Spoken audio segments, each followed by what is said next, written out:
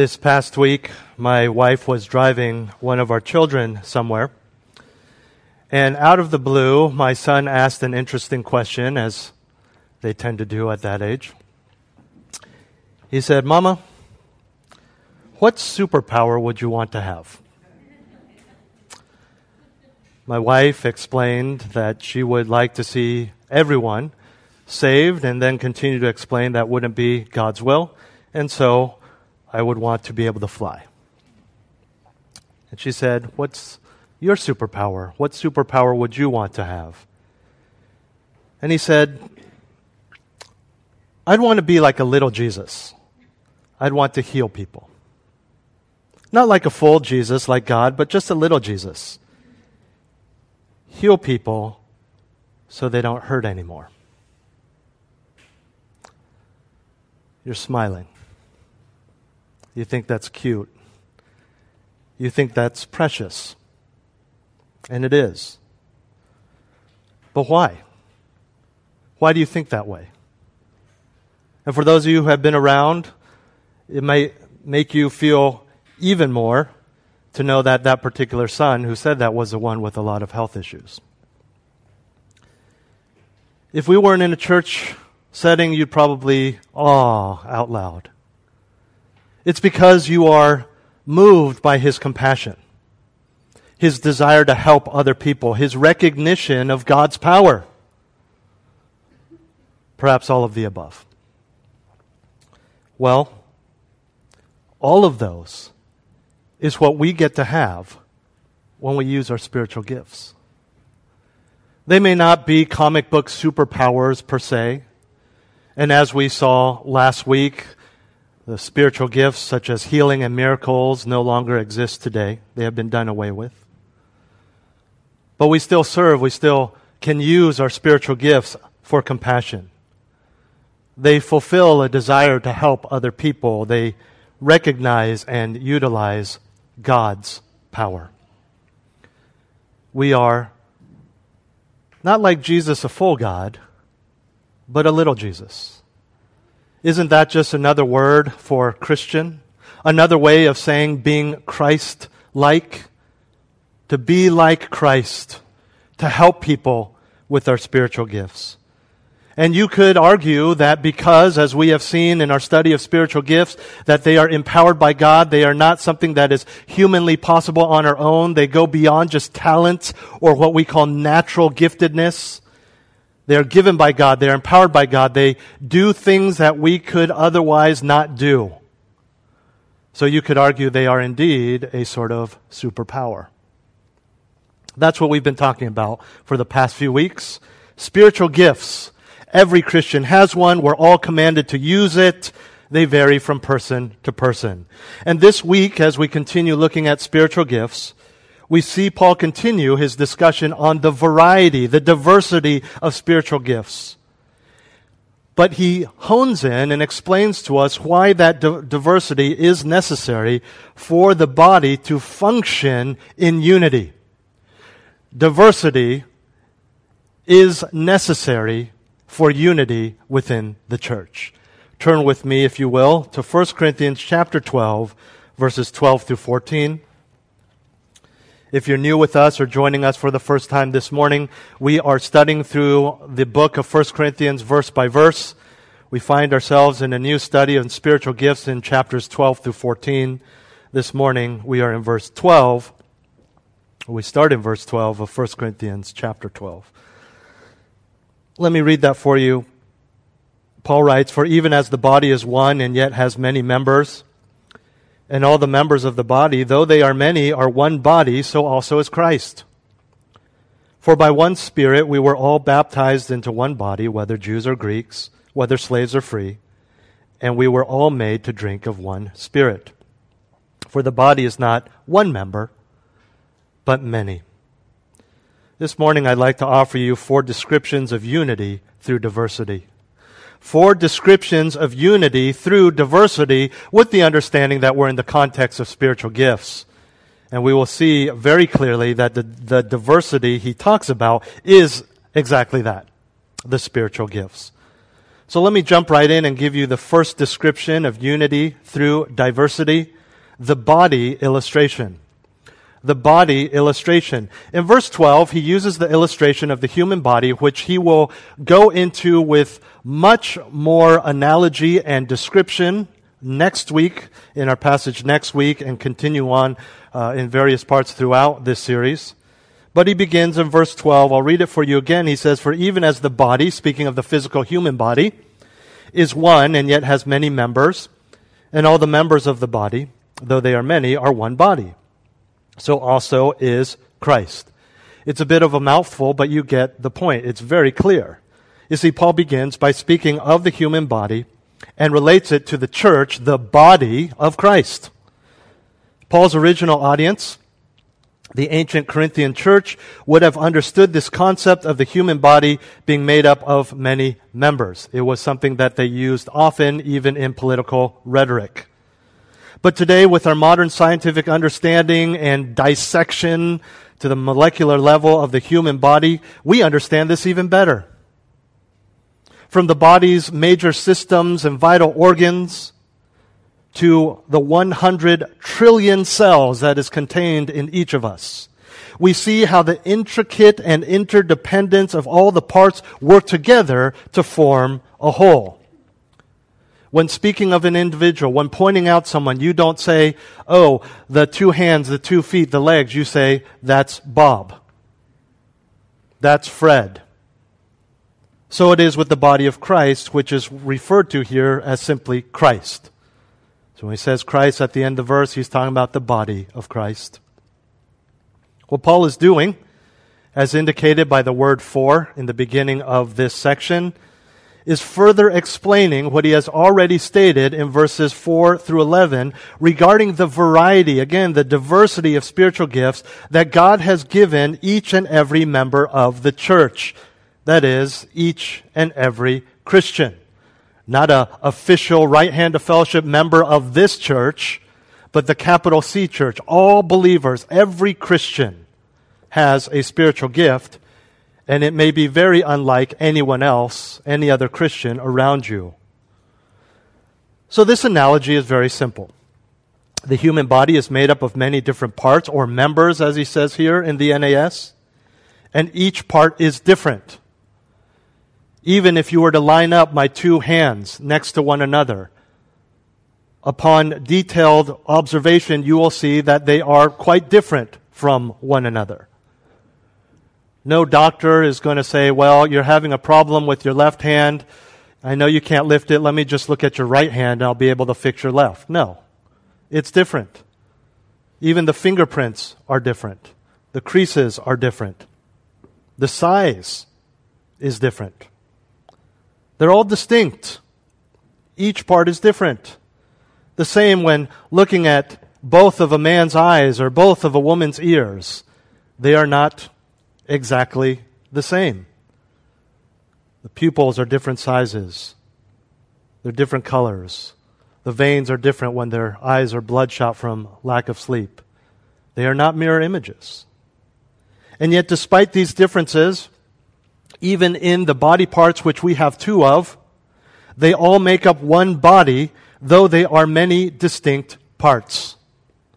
It is, in fact, the differences of each part of your body that makes your body complete. Unity through diversity. And so it is with the body of Christ. So let me summarize this concept. The differences in the individuals, and their unique giftedness in the church do not make them all separate from one another. Rather, it is that plethora, that uniqueness, that combine to make a single unit known as the universal church, and it also plays down in local bodies known as the local church. God is sovereign. He knows what He is doing. He has placed us all here for a reason. So to put it another way, opposite or negatively from what I have been saying, there is no unity without diversity. There is no unity without diversity. To fully understand Paul's point, we must remember that he is teaching about, of course, spiritual gifts. As wonderful and as thankful as I am that we have a ethnically diverse church, which is something we prayed for fervently in the early years of our church, as I'll probably explain in a couple weeks at our 10-year anniversary. This is not what he's talking about. He's not talking about racial diversity. He is not even talking about social diversity, as wonderful as that is as well. There are upper class, there are middle class, there are lower class, there are poor, there are rich, there are homeless, there are wealthy, there are CEOs, there are janitors. That makes up the church. It is wonderful. That's not what he's talking about in this context, because that is not enough. It's talking about the diversity of spiritual gifts that are to be used for the good of the whole. And as we'll see in a moment, it really doesn't matter what race you are when it comes to service. It doesn't matter how old you are, how wealthy you are, how poor you are, how able-bodied you are. Just like it's not enough to know that each member of your physical body is different if they don't actually perform their functions. It doesn't matter. It doesn't matter if they don't work. We have diversity. We must use it for God's glory. And so when we're talking about different people having different spiritual gifts, different abilities, different places to serve, different opportunities to serve, well, it doesn't really matter if the body part isn't doing its part. We just finished the Olympics. You wouldn't praise the speed of an Allyson Felix, for example, if she said, I'm trying something new, something different. I'm going to see if I can win this race. It's fine. It's working, but I'm going to try hopping on one foot. I'm not going to use my left leg. She wouldn't be one of the most decorated Olympians, solid Christian, by the way. Father was a professor at the Master's Seminary. She wouldn't win the golds. She wouldn't be the darling of the United States when it comes to the Olympics. In fact, she would be criticized. You say, what in the world are you doing? This isn't a mental health issue. This isn't a choosing because whatever. This is, you chose not to do this. And you would say, you handicapped yourself. Why would you do that? It's the same thing in the body of Christ. We're all different, but we need to be used in our differences for the unity and the thriving of our church. It is, in fact, that the concepts of diversity and unity taken individually seem to contradict one another, that we see the wisdom and beauty of this body illustration in God's perfect plan. Those two terms seem to contradict each other. More during certain political movements, less when those die down. But they're contradictory issues in many situations. But it is in that the beauty of the human body and the church is found. And so we can understand that the diversity is not, like the Corinthians were doing, to be a source of pride, a source of belittling others, a source of thinking that you are less than someone else in the church. You play a part. And so whenever you are in doubt of the importance of your role in our church, focus on each part of your bodies as you sit there this morning. To think about your lungs that are keeping you alive, your heart, the blood cells that are moving, your eyes that are looking at me, looking at your Bibles, your fingers that are flipping pages or clicking to the right passage. The little extra flab we have that is making sure that you are not in pain as you sit on your rear end right now. Every part plays a function, and though you're just sitting there, the reality is your whole body is working together. Whenever you question the significance of diversity in the church, look in the mirror and take time to appreciate every body part that God ingeniously created and understand He did that for the church as well. Then look to the church. look at the ramifications of the greater mission of the body of Christ that far outweighs anything you can pursue on your own without the rest of us and without doing it for the rest of us. This wonderful mission of being salt and light, of glorifying God on this earth that you get to be a part of. And if you question the significance of your participation or doubt that God has given you a role to play, let's take it back to the very fundamentals of who you are as a Christian, the very basics of Christianity and salvation, which brings us to our second description of unity through diversity, the body incorporation. The body incorporation. See, Paul doesn't just leave it at the place of post-salvation. This is where you are. This is your physical situation. This is your social situation. You happen to be at this church because you looked for it, or it's just the closest church and you could walk to it, or whatever it is. It's not just a practical reality of how to live in terms of service. It goes all the way back to your salvation, the body incorporation. Look at the beginning of verse 13. For by one Spirit we were all baptized into one body. Why diversity through unity? Because ultimately we were all baptized by the Spirit into one body. This is not speaking of post-conversion event of water baptism, as important and necessary as that is. Important and necessary due to its command and its implications. No, this is talking about the spiritual baptism, which we receive at the moment of salvation. When you are saved, you are baptized by the Spirit. This doesn't come later, evidenced by the speaking of tongues or something like that. That's not in the Scriptures. This is talking about justification by faith. It is invisible. It is performed by God and not by a human minister. There's no water involved. This is simply and powerfully the moment of conversion when we receive the Holy Spirit. He doesn't come later. He comes immediately. And this helps us explain why the body is one.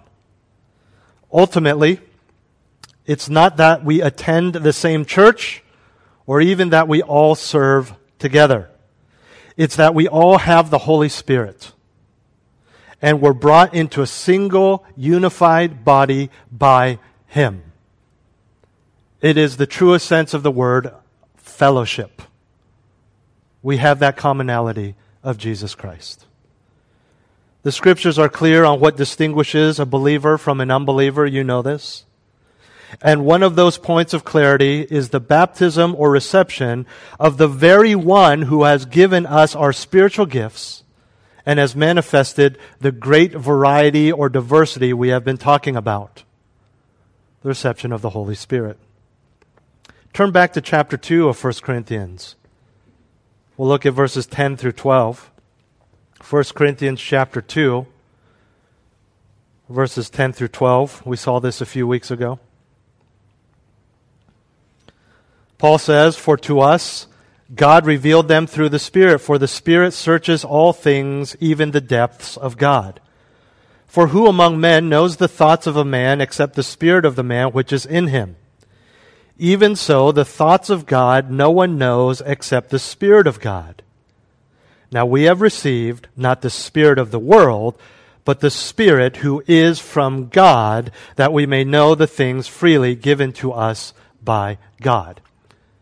This is common. This is all believers, and part of what we can know is not just His Word, but the intricacies of His Word, which is the promise of that spiritual gift and how to use it.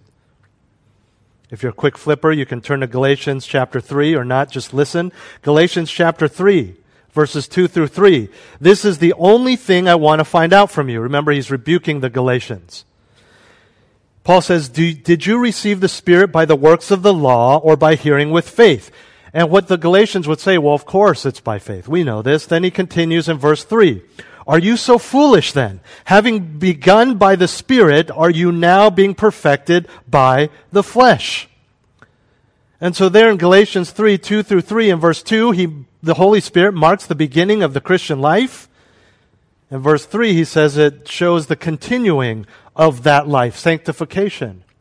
You started, and now you continue with the Holy Spirit. The Holy Spirit, the baptism of the Holy Spirit, the reception, the indwelling of the Holy Spirit, all the same thing. They are marks of all believers. And why we are all the same. We are all one body. So that's what unifies us. Not the name of our church, not our doctrine per se, not our theology, not that we all live in the Bay Area. It is our faith, as evidenced here by the baptism of the Holy Spirit. Let me give you another one, Romans chapter 8. Romans chapter 8, verses 14 through 17. Listen carefully. It's very clear. He says, "For all who are being led by the Spirit of God, these are sons of God. For you have not received the spirit of slavery leading to fear again, but you have received the spirit of adoption as sons by which we cry out, Abba, Father." Verse 16, Romans 8. "The Spirit Himself testifies with our spirit that we are children of God. And if children, heirs also, heirs of God, and fellow heirs with Christ, if indeed we suffer with Him, so that we may also be glorified with Him." The Holy Spirit is printed all over the Scriptures as evidence of true salvation and a commonality that all believers have. Back in 1 Corinthians 12, the context is very clear. If that is true, we are then one unified body because of the Spirit, and from that foundation, you move on to what else the Holy Spirit has given us and called us to do. And for us today, it's using our spiritual gifts. The body of Christ has existed for a couple thousand years. And at the moment of salvation and the baptism of the Holy Spirit, you were incorporated into this 2,000-year-old body. And with that concept and understanding ingrained in our minds, we must connect it to the so what. And the so what is the reality of body life. God did not save you, give you the Holy Spirit, who gave you a spiritual gift to be used uniquely by you according to His wise and sovereign plan, knowing your finances, knowing your physical capabilities, knowing where you live, knowing who you live with, knowing your relationships, knowing your family, knowing your background, knowing where you're going to live next year and the year after that and the year after that until you see Him face to face. We live out that reality in body life. And that is service through the use of spiritual gifts. And that leads us to our third description of unity through diversity, the body inclusivity. The body inclusivity. The second part of verse 13 says, whether Jews or Greeks, whether slaves or free, and we were all made to drink of one Spirit. You see, what God does in the body of Christ, what God does in the world in saving people, is independent of race or social status. In Paul's day, these two basic distinctions that we see in verse 13, race and social status, were the fundamental ways that his culture were delineated by the people and by the politicians. This was common terminology back then. Not so much today. We have statistics about that. We don't talk about it because that's not PC. But that's how it was divided back then. He's not saying that only Jews and Greeks or only slaves and free are chosen to be part of the church. Again, he's using terminology that the Corinthians would understand. They understand these terms to include every living being. And in Christ, these racial and social distinctions are gone. To be sure, the Jew is still a Jew, and the Greek is still a Greek, and the Albanian is still an Albanian, and the African American is still an African American, and the Taiwanese is still a Taiwanese. He knows that. But nothing about that is dependent on your salvation or vice versa. The same goes for the slave and the free. Although in that culture, that particular marker may change, of course. A slave could be freed, a free man could become a slave. The point is that in Christ, those distinctions no longer have any significance. In the Holy Spirit, we are all one body.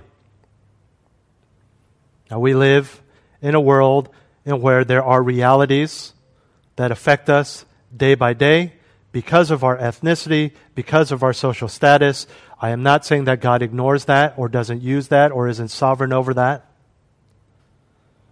In fact, to say that God doesn't see race would be wrong. I think some people like to say that. Whoa, we in the church, God doesn't see race, so we don't see race. Of course God sees race. The problem is that statement comes from a preconceived reality that some use race and social status as a source of negativity, right? I mean, even the positive things that we say in our society about race, we say to prove that we don't agree with the negative things that are assumed and said. But God definitely sees race, but in a very different way. It's all positive for Him. It's all wonderful for Him. He created the beauty and diversity of race. He created that. It's part of why we worship Him, to see the wonder of His creation.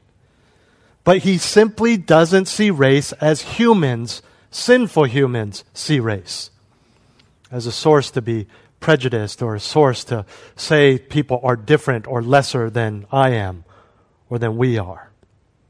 And He definitely doesn't see social status as humans see social status. Whether it's depression because of your lack of finances or it's pride because your abundance of it, those are all sins. They're actually both the sin of pride. Well, we saw this back in 1 Corinthians 1, verses 26 through 29. For consider your calling, brethren, that there were not many wise according to the flesh, not many mighty, not many noble.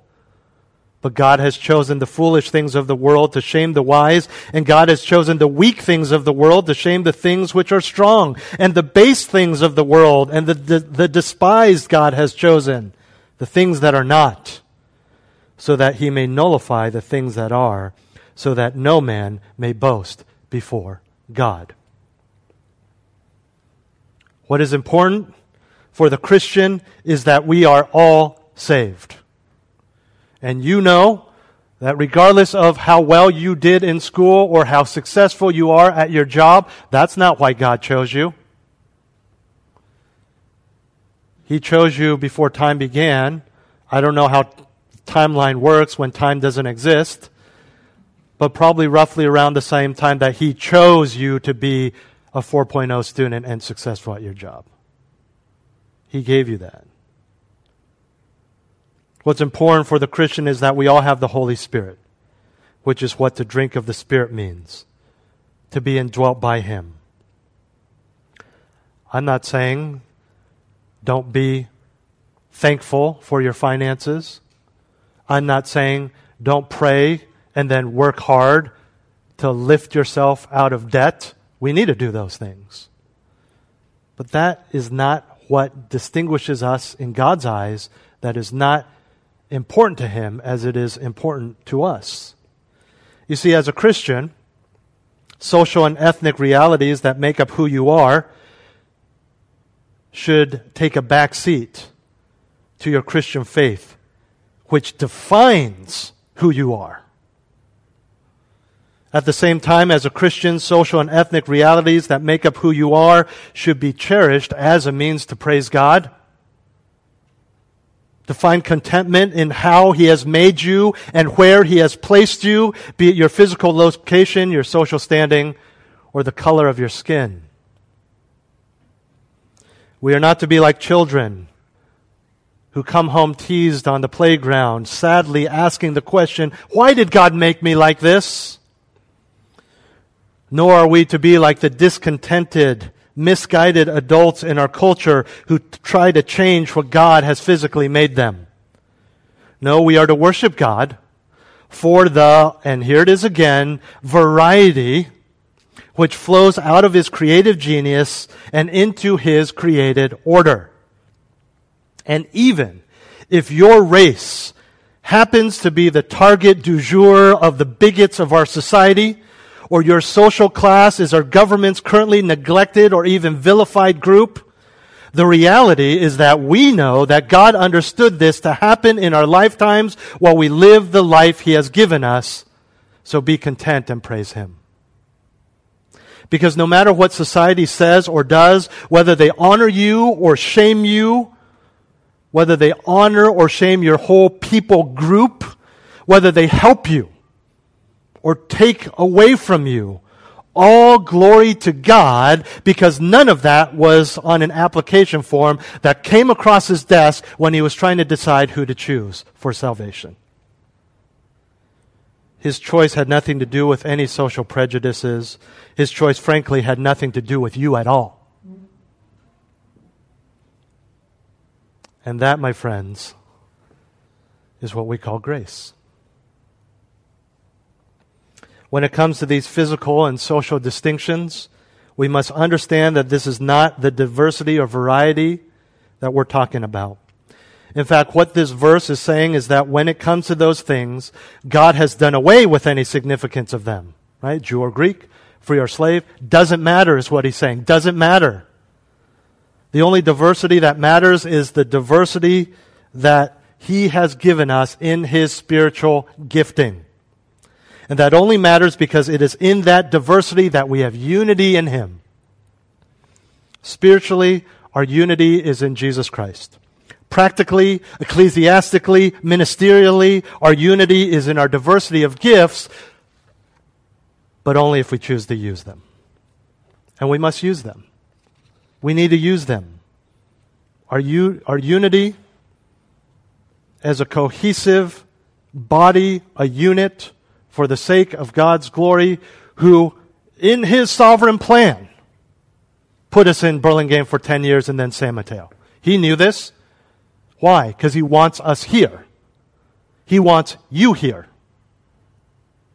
wherever you live. But He wants you here in this church. Are you trying to strong-arm me to stay at this church? No, I'm saying from the point that you walked in and for the duration of the time that you stayed here, looking back, we trust God is sovereign, and so He placed you here for a reason. And you may have had good reasons for coming to this church. You wanted to hear sound preaching. You wanted a smaller church that you could get to know everyone and fellowship. You wanted a church that you knew you could drive to quickly so you'd be involved in the different small groups. Good reasons. But we must understand the need, the priority, the privilege of service. Because He has put you here. Because He saw Grace Church of the Bay Area, which is unlike the human body, it's constantly changing in regards to its members. And He said, that body needs a left hand. That body is missing a vital organ. That body needs a second eye.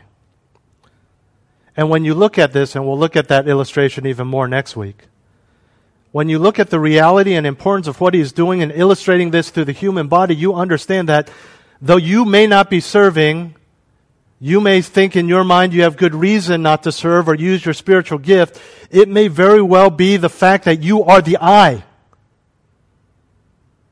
You're the hand. And we're all handicapped. But it's not handicapped like someone who's gotten in an accident or born without a limb. Or like that illustration of Alice and Felix, where one member of the body just chooses not to do what it's supposed to do.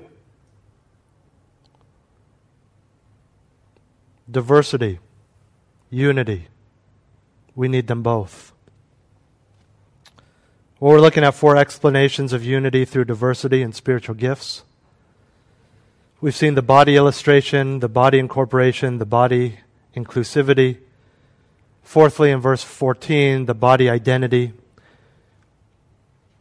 He writes, "For the body is not one member, but many." A simple but poignant conclusion. He concludes our section for this morning by coming full circle to what he said at the end of verse 12, where we started.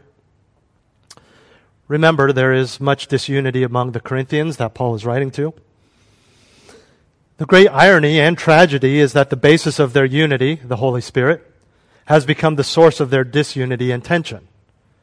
To be clear, it's the presence of the Holy Spirit in all of them that evidences their salvation, which gives them a unity in essence, but that unity is not being practiced at that church, and it's not being practiced because of their envy and boasting regarding their spiritual gifts that have been individually chosen and distributed by the very same Holy Spirit. Tragic. Do you see that? The source of their unity is also what they are appealing to, who they are appealing to, as a source of their disunity. I would imagine, much like our church, though it's not as bad as their church, of course. You understand naturally if we're saying that unity is found in the Holy Spirit, is found in Christ in our common faith, and unity is played out in everyone serving, then when everyone is not serving, there's disunity. Now, they're much worse because they're actually putting people down, they're neglecting people, they're making people feel bad about using their spiritual gifts because it's a seemingly lesser spiritual gift. I would imagine that some of these Corinthians who are doing that, who are being envious or who are boasting, didn't really realize the reality of disunity in the church until they read this letter or this letter was read to them. And I would imagine that's the same thing with those in our church who aren't serving. They don't think that they're causing disunity. They don't think that they're causing a handicap or problem. But the scriptures are pretty clear in what we've been looking at for several weeks now. And as we look back at everything we've learned today, we understand that unity is not the result of human devices or social classifications.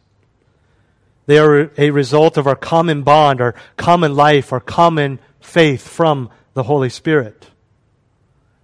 And when there is disunity within the church, even when that which the Spirit gives us seems to be the source of disunity, understand clearly that disunity is never the Spirit's fault, nor is it His will.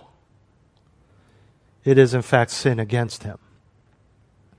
So when Paul says in verse 14 that the body is not one member but many, he's not talking about many members doing their own thing distinct from the rest of the members. He is saying, like the human body, we all do our own thing, but with and for the rest of the body. We are one.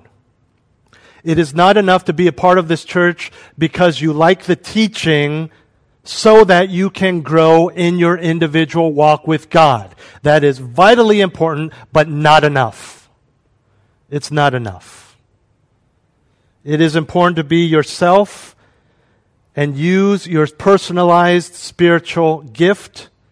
It should not be about you being disconnected from the church and doing your own thing without the good of the whole in mind. And contrary to what so many will tell you and even more believe, diversity is essential to unity.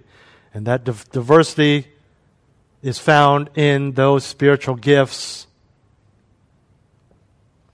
And just human worldly logic would tell you that wouldn't make sense unless that spiritual gift is used and practiced.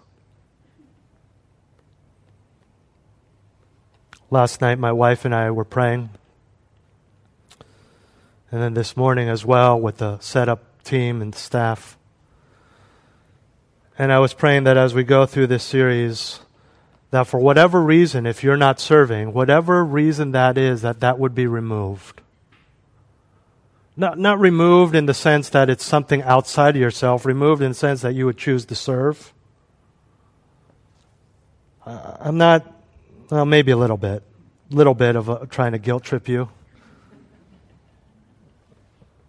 But as a shepherd, as a pastor, as you, my beloved, I want you to serve so you can enjoy the blessings that the rest of us are enjoying. And then that has a synergistic effect. You know what that means? 1 + 1 + 1 = 5. Because when the sum of the parts work together, it has a more powerful effect than if they worked alone.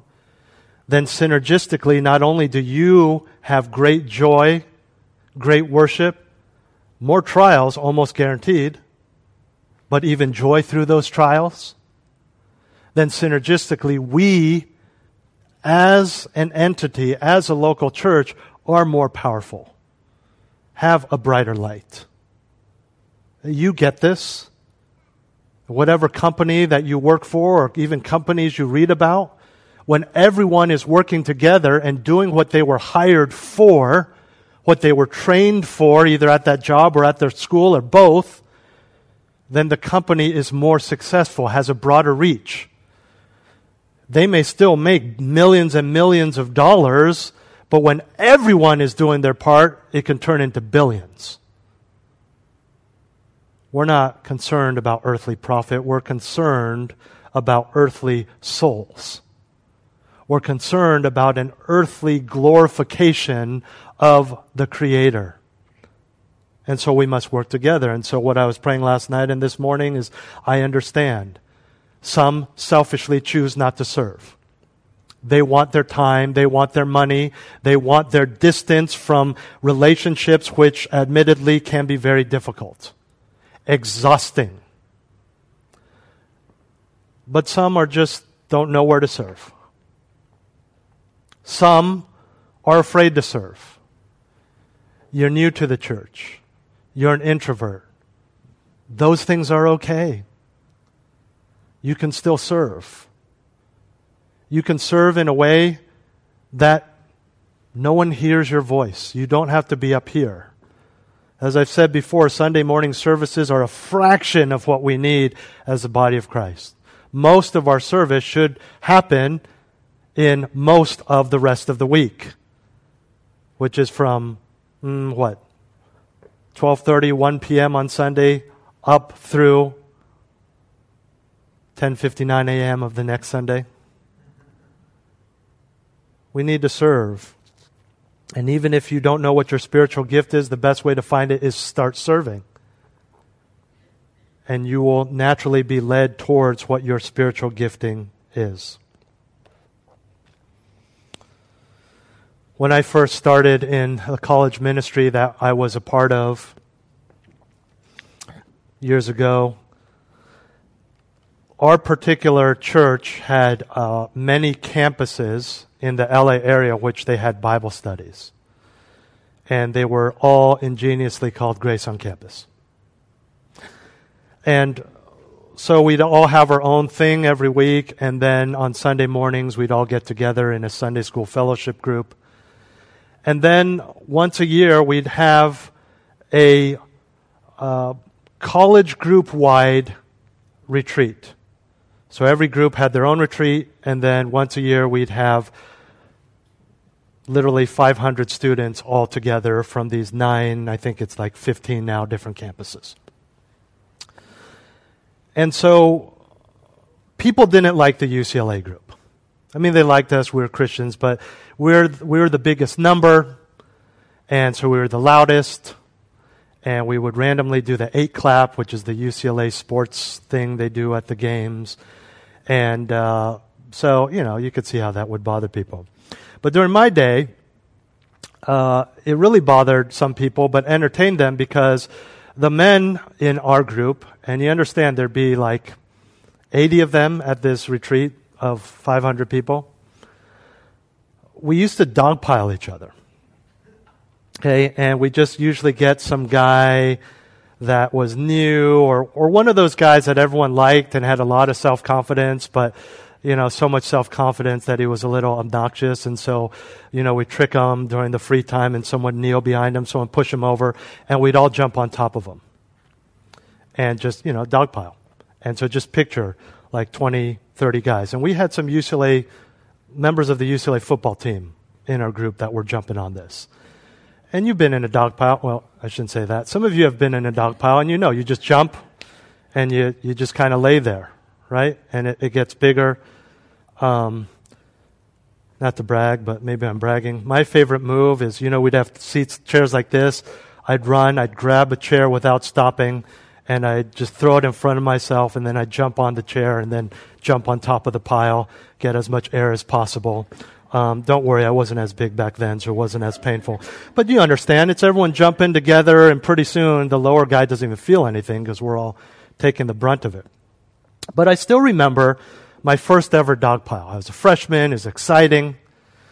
And some of the other freshmen were looking at this and they're thinking, that looks painful, right? Because if you jump on, you're going to get jumped on as well.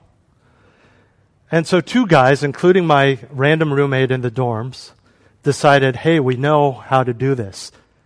And so rather than jumping and landing so that your surface area is larger and there's less pain for everyone, they said, we'll jump, land on our butts, and then jump off.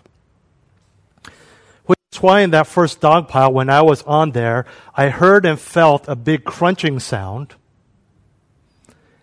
Everyone got off, and I noticed everyone was staring at me because I looked dazed, and then blood just started pouring out of my face. Here's my point in this silly illustration. Had they just done what everyone was supposed to do, they wouldn't have broken my nose. It was because my roommate had landed with his hard tailbone on the back of my head, smashing me into the back of someone else. But if he had just done what everyone else was enjoying and was supposed to do, and not say, I'm going to do my own thing so that I don't get hurt, then I wouldn't have broken my nose. And what I'm saying is, it can get messy. It can be painful, physically, but more emotionally. But when we all do it together, it's a fun, wonderful thing. There's bonding, there's unity, there's service, but most of all, there is the glorification of our Lord and Savior more than we all could do individually. For even as the body is one and yet has many members, and all the members of the body, though they are many, are one body, so also is Christ. For by one Spirit we were all baptized into one body, whether Jews or Greeks, whether slaves or free, and we were all made to drink of one Spirit. For the body is not one member, but many. Let's pray. Heavenly Father, thank you so much that salvation brings us into a right relationship with you, but there's so much more. Eternity, blessings, joy, but so much stuff that we often neglect, including our spiritual gifts and our service to one another. Father, if there's anyone here who is not serving, is ignoring their spiritual gift, whether it's for sinful, selfish reasons or even just a confusion or lack of understanding, introversion or shyness, I pray that they would serve.